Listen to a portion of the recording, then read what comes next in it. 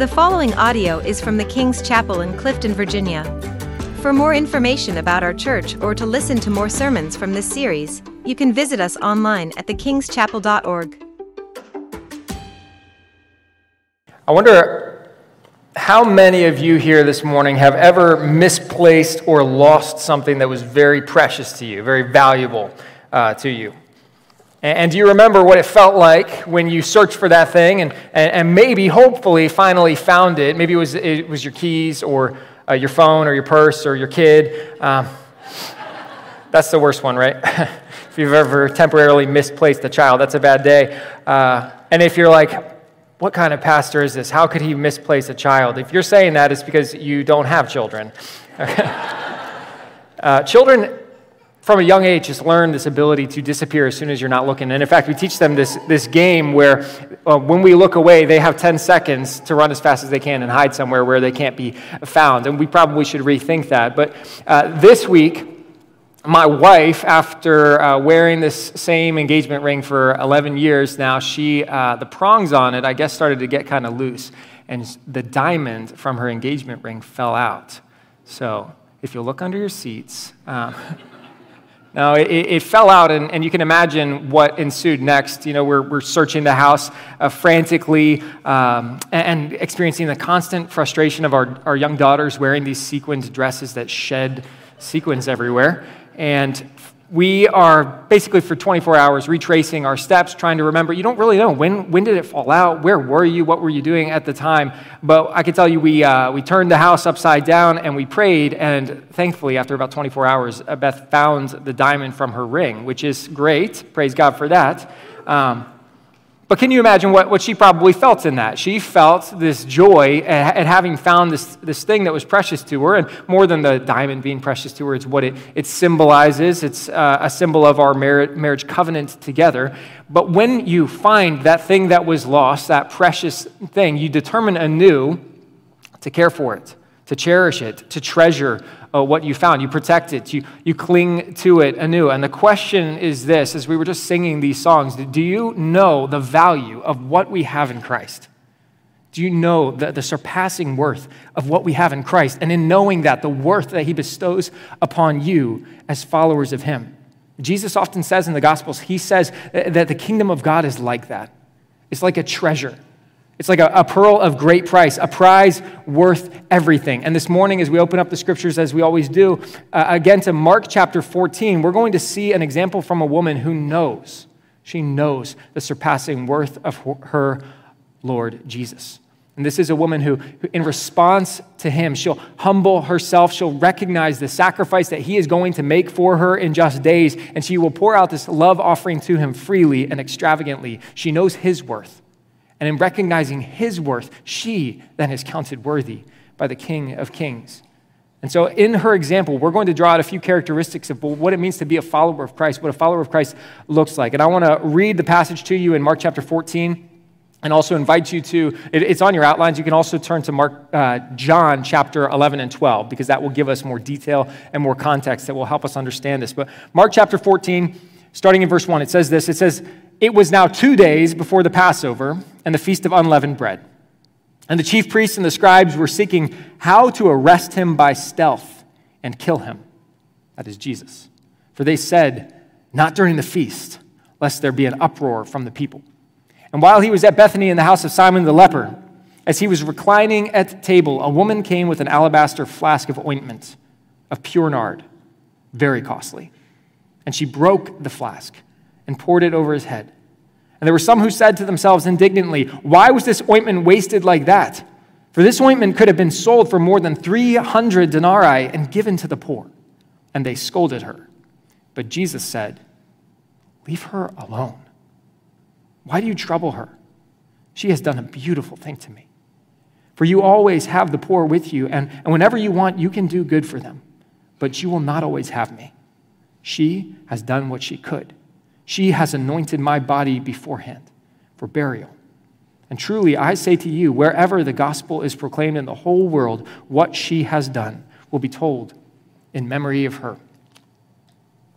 Let me set this in context. In John chapter 12, which gives us more insight into what's going on here, Jesus has come into town for the Passover. You'll remember this is the last week of his ministry leading up to the cross. And so Jerusalem at that time of year would swell with thousands and thousands of visitors from all over Galilee and Judea, people from all over the dispersion of Jewish people throughout the world. They would come together for this great feast, this great celebration in Jerusalem. And so Jesus and his friends, as the city's swelling with visitors, they don't stay in the VIP accommodations of Jerusalem. They stay out in the suburbs about 2 miles outside of Jerusalem in the town of Bethany, which would have been kind of like an Airbnb hotspot for this time of year. And Jesus, though, he has these great friends that he often visits with when he comes down into Judea.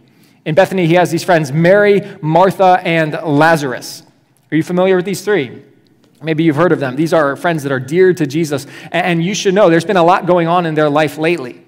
Whether they know it or not, their dear friend and Lord Jesus is going to go to a cross for them by the end of the week in just 2 days. And remember this, just a few weeks ago, older brother Lazarus had gotten very, very sick. And in his final days of suffering, Jesus, avoiding the threats in Judea, he's waited to visit. He's waited too long. And what happened to Lazarus? He died. Lazarus has died. And so this week of mourning and lamenting and burial has taken place. Lazarus is wrapped in linen and perfume and spices, and he's been laid in a tomb for days. And then, remember this, Jesus finally comes, and Martha and her sister Mary, they express all the emotions that we would expect from grieving people. There is anger, there's disappointment, there's silence, there is talking, there's crying, weeping, all of it. And it's all wrapped up in, the emotion is all wrapped up in this notion that if Jesus had just been there, their brother would not have died. So Jesus, remember what he does. He weeps with them. He listens to them. He responds to them. He meets them on the way, and he weeps with them. And then, commanding others to roll away the stone, Jesus steps forward and he speaks a word of command, and this dead man, Lazarus, steps out of the tomb alive. So word of this spreads like wildfire. Mary's friends are all confounded by this. The people of Bethany can't believe what they've just witnessed. Lazarus, who was dead, is now alive. And this controversial rabbi, Jesus, is the one that did it. He has raised someone from the dead. And Scripture says that many believed. But some, and this is crazy to me, some of this knowing and witnessing what Jesus did, raising someone from the dead, some of them determined that a man like this, someone with this kind of following, this kind of power, this person cannot continue to exist. See, for the ones in power, they saw Jesus as a sign of revolution, as trouble with the Roman authorities. And so if they were going to maintain their place, this man Jesus, this more than a man Jesus, could not continue to live. And so they plot to have him put to death for raising someone else from the dead. But they want to wait until the moment is right. The high priest, it says in John's gospel, actually prophesied. This is interesting, that the Spirit of God can speak and does speak to such flawed people. And this high priest prophesies that Jesus would have to die for the sake of the people. That it would be expedient for just one to die, then their nation to perish. And then he says, and many outsiders will come in because of Jesus' death. How right he was. Many believed because of what Jesus had done. Many continue to believe because of what happens next. So over the following weeks, as Passover's approaching, they are plotting, they're scheming, trying to figure out how to kill Jesus. And actually, they are plotting how to kill Lazarus as well, which is crazy. Lazarus has already been dead, so I don't know if he's too worried about it. But they want to wait until after the feasting. And so several weeks have now passed since the resurrection of Lazarus. It's been very tense in Judea. Jesus has been hesitant to visit, but as the Passover week approaches, Jesus goes back. And he tells his disciples several times that his time has come, that it is time for him to return, no matter what comes. And in fact, he knows what is coming, his death on the cross. And so during this week in Jerusalem, as he's going back from the temple to Bethany, he goes back to Bethany with his friends. And as the week is rushing on, it's now Wednesday evening. You know that the following evening, he'll have his last supper with his closest friends. He'll break bread with them. He'll wash their feet. He'll teach them as they walk out to the garden for one last evening together before he's betrayed, arrested, and hung on a cross and killed. But here on Wednesday evening, he's with friends in Bethany one last time, and they throw a dinner party in his honor. This is a dinner party. I want you to think about this context. In the home of Simon the leper is what it tells us. And not to belabor this, but you know that lepers are social outcasts. They're not welcome anywhere. They have this disease that's extremely contagious, and they would have been pushed out of society. But there's something that has clearly taken place here. This outcast here is hosting a dinner party. Why? Because he's clearly someone who has been touched by Jesus, restored physically, socially, spiritually. He can't shake the nickname the leper, but he is still throwing dinner parties.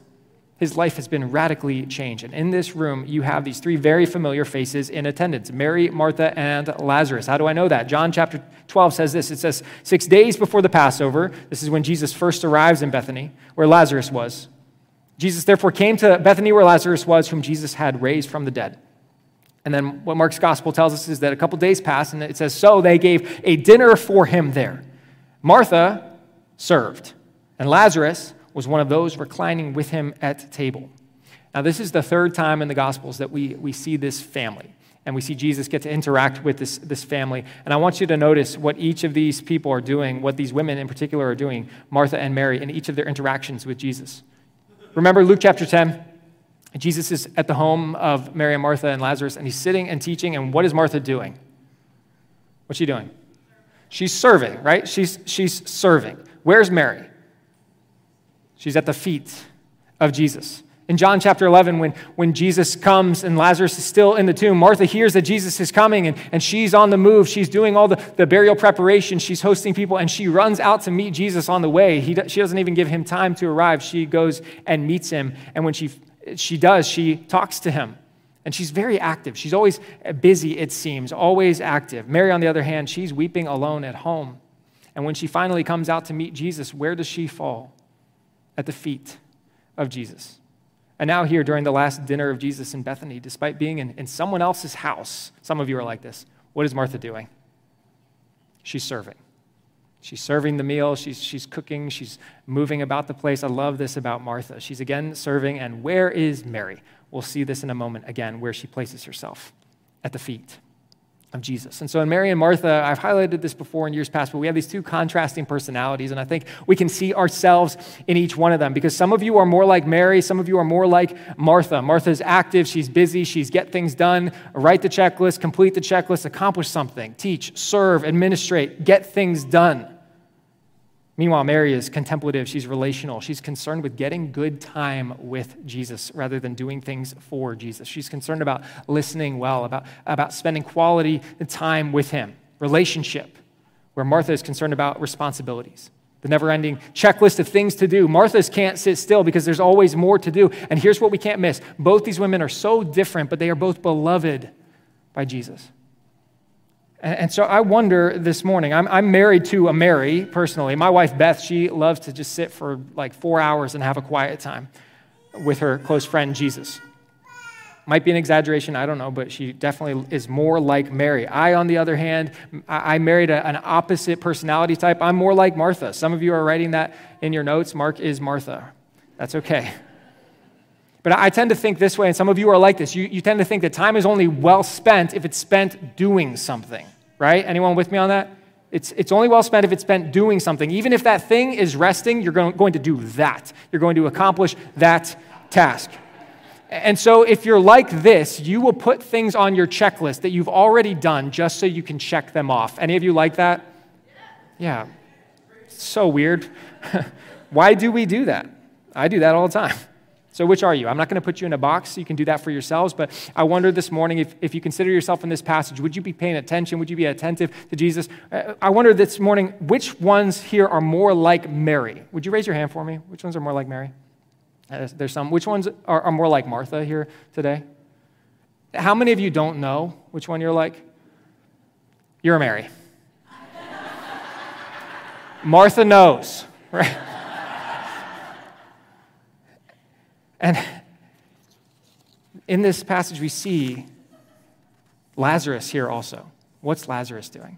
Consider this. He's just sitting at the table eating, minding his own business. Let's cut him some slack, though. This guy was dead like a few weeks ago.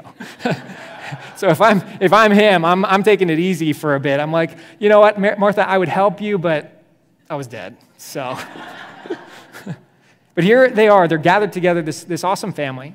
And Jesus loves each one of them. You see his tenderness toward each one of them in these passages. He loves each of these personality types. These are his close friends. They know him, it seems like almost no one else does in his life. And as they're gathered over this meal, conversation is flowing freely. Martha is busy with serving, and suddenly all the attention in the room is on Mary. It gets quiet in the room. As Mary does something that, yes, it's in line with her personality, but it's also far beyond the ordinary. She approaches the place where Jesus is reclining at the table with a piece of fine pottery in her hand, this alabaster jar, about a half liter. And it's filled with these very precious contents. You can tell that this is something expensive that she has. And here in this dinner party, despite all the joyful atmosphere of family and friends, Mary discerns that this gathering is different, that she can't miss this opportunity. And she looks across the table at Jesus reclined there with his friends at this low-lying table. She knows that she is looking not just at a person, not a friend. This is her Lord. This is her King. And she does something completely extravagant and utterly humble. That's the first thing we see in Mary, is that followers of Jesus renounce their pride. They renounce their pride. They no longer are trying to impress other people, trying to fit in by doing what everyone expects. No, Mary does something very extravagant and very humble. It says, Mary therefore took a pound of expensive ointment made from pure nard, and she anointed the feet of Jesus and wiped his feet with her hair. This is in the Gospel of John. And it says the house was filled with the fragrance of the perfume. So Mary enters the room and she begins to pour this oil on Jesus' head, this costly, expensive ointment. She anoints his head and then she anoints his feet. And she doesn't just pour a little bit out of it. It says she breaks the flask. She saved it all for him. It's all for him. And the house begins to fill with this fragrant aroma as she kneels down to the ground and begins to wash his feet with this precious oil and to wipe his feet with her hair.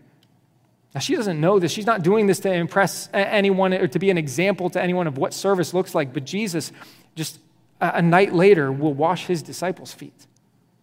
He'll do something very similar to what Mary is doing here. And she is not trying to convince anyone that they should serve in this way. She is simply convinced deep in her heart that Jesus is worthy of this. He is worthy of this.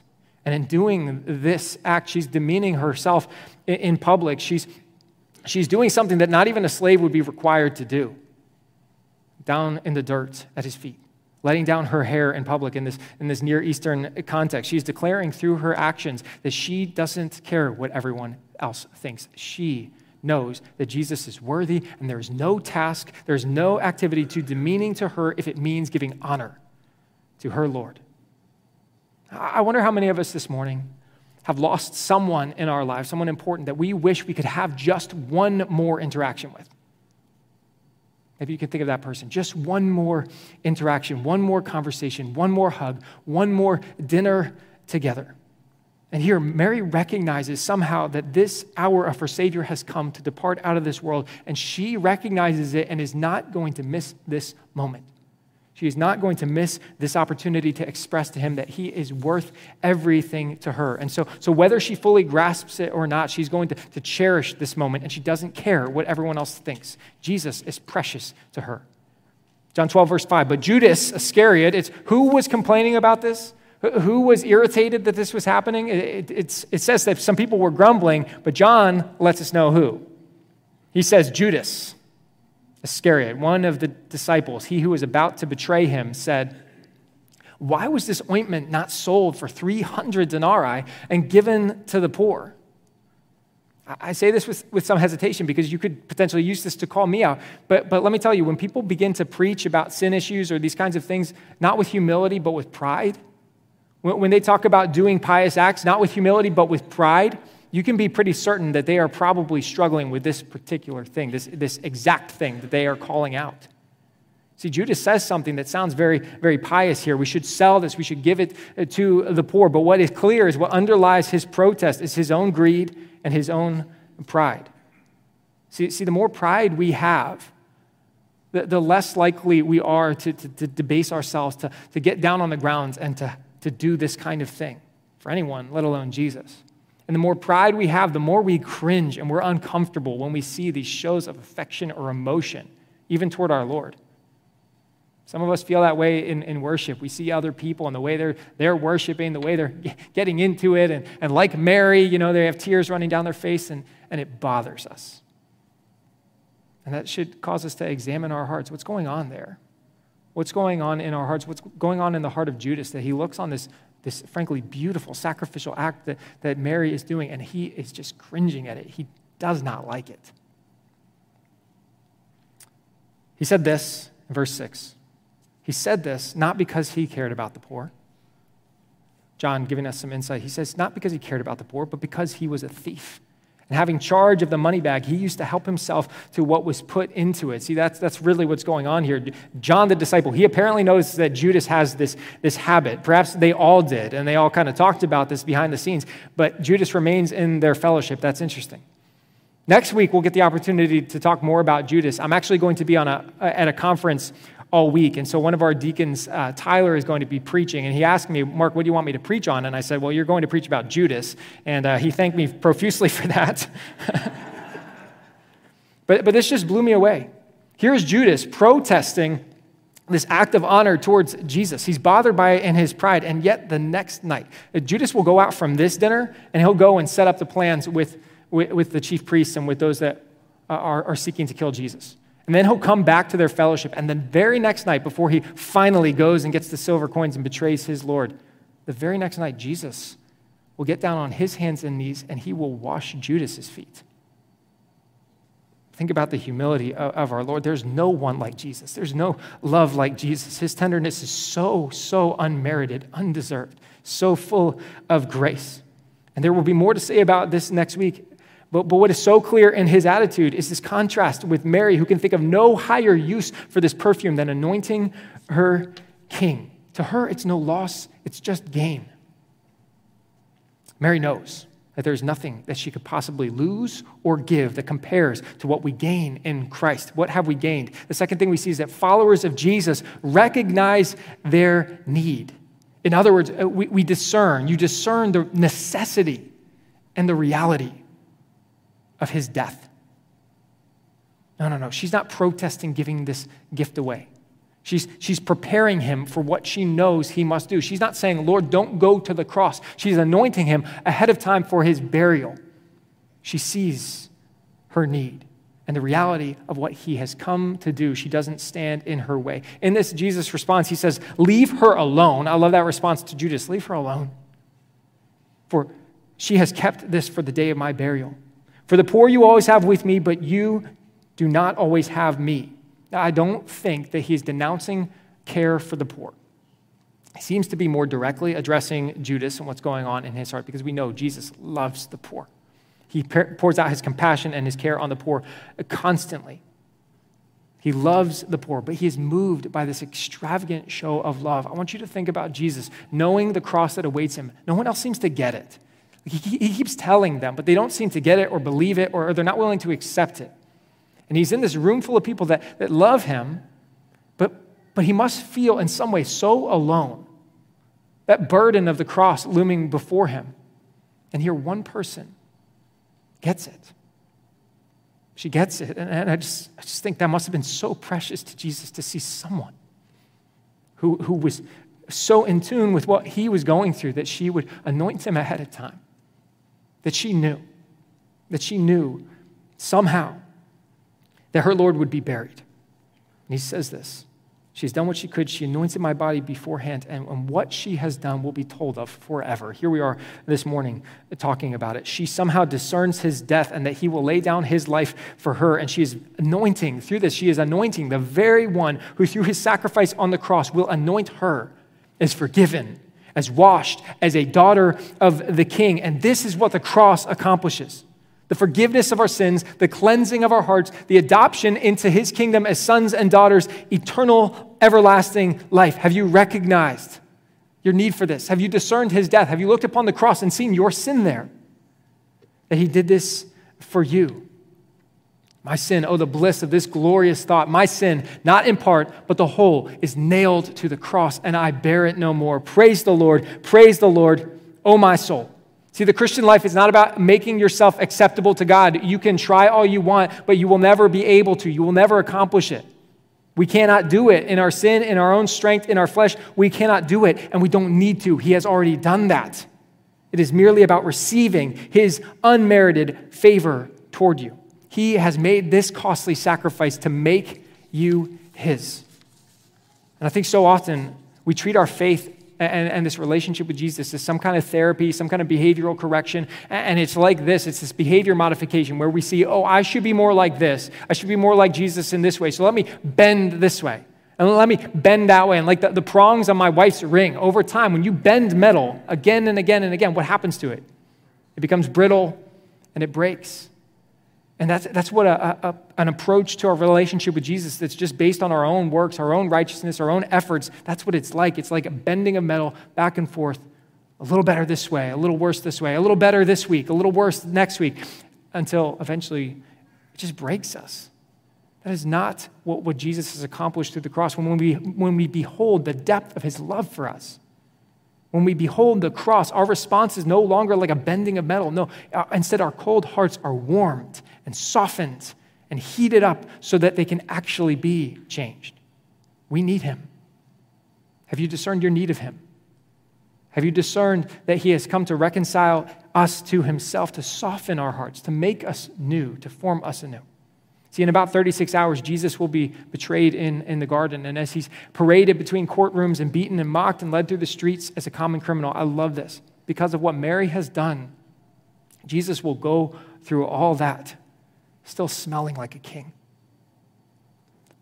The third thing we see is that followers of Jesus respond freely. They respond freely. When we grasp what we have in Christ, you see this act of Mary, this is not compelled. This is a free gift, an offering for him. We can't help but respond. Judas is right about one thing. This is extravagant. This is extravagant. This passage tells us that this pure nard, this spiced oil, this ointment, it costs 300 denarii, which is roughly 1 year of wages for a worker, a year. In today's dollars in this area, I don't know what that is for you, but in the Far East, this was very expensive. Let's say this is $60,000. This one bottle, $60,000. This is a massively valuable perfume. I often tell my wife when we're leaving the house or leaving the car, she asks me to lock it, and I'm like, why? There's nothing in there that's worth all that much. Not so with Mary. Not so with Mary. This is an incredibly precious heirloom. There is something here that she has in her possession that is the most valuable thing, no doubt, that she possesses. And here, she has poured it all on Jesus. All of it. Not only that, but this struck me this week. She has saved it all for Jesus. I want you to think about this. I wonder, if you wonder about this, what purpose could she have used this precious gift for? Remember, her brother Lazarus had just been laid in a tomb just weeks before. This beloved brother, but he doesn't get the precious nard, does he? No, she gives her most precious possession to her dear Lord. When we in humility behold our Lord, behold the grace that he has lavished on us, we recognize that he is worthy of it all. And if she knew the hymn, I have no doubt Mary would be able to sing this. Were the whole realm of nature mine, that were an offering far too small. Love so amazing, so divine, demands my soul, my life, my all. And here in this act of humble devotion, as Mary gets down and washes her Savior's feet, she's telling Jesus, not that he's worth $60,000 to her, no, but that he is worth what? Everything. Everything to her. She's come to the place in her following of him that more than even what she has, she is his. She is his. Even harder than giving him our possessions, it's giving him ourselves that can be so difficult. Yet he's worth it. And he's worthy of it. And yet what Mary knows here, what she knows, and I hope you'll grasp by faith today, is this, that he is worthy of it all. And for this expression of love, her testimony of devotion will be told of and is told of to this day. Have you renounced pride? To know you need a Savior? Have you discerned his death, recognizing your need for what he did for you? And will you respond? Will you respond freely? And maybe you're a follower of Jesus and you feel that brittleness of your heart right now, that you're just trying to do better all the time. And the invitation of the gospel is that the work is already done, that he has paid it all for you on the cross, every last bit. So just ask him, Lord, soften my heart. Lord, I see what you've done for me, and I see that I needed it. Oh, Lord, thank you. Matthew 16:24 says this. It says, then Jesus told his disciples, if anyone would come after me, let him deny himself and take up his cross and follow me. For whoever would save his life will lose it, and whoever loses his life for my sake will find it. For what will it profit a man if he gains the whole world and forfeits his soul? Or what shall a man give in return for his soul? Let's pray. Father, I pray that somehow we would grasp what Mary grasped that night. That you are worthy of all we have, that you are worthy of all we are. And Lord, I thank you that as you looked upon her and were pleased with her, Lord, I thank you that as we grasp your worthiness, that you are pleased with us as well. You have called us sons and daughters. You have adopted us into the kingdom of everlasting life. Lord, I pray we would stop in our own efforts trying to do all this, to be better, to behave ourselves. Lord, I pray instead you would just give us an overflowing heart of love and affection toward you that results in us freely doing what pleases you. Lord, you bought us freedom and it cost everything. The very Son of God hung on a cross for us. Oh, Lord, we can never repay you, and yet we thank you. And we love you, Lord, and we thank you not just for the cross, but for the resurrection life that we have in you, Lord, that night in which Mary anointed you was not the final time she saw you, Lord, but no, she is with you now in glory, and we look forward to that glorious hope for ourselves. Oh, God, sanctify us. Make us more like you. We love you, Lord, and we pray this in Jesus' name. Amen. Would you please, when you're ready, stand, and we're going to worship and praise our Lord. And for those that need it, there will be some folks that will gather over there to pray with you and pray for you.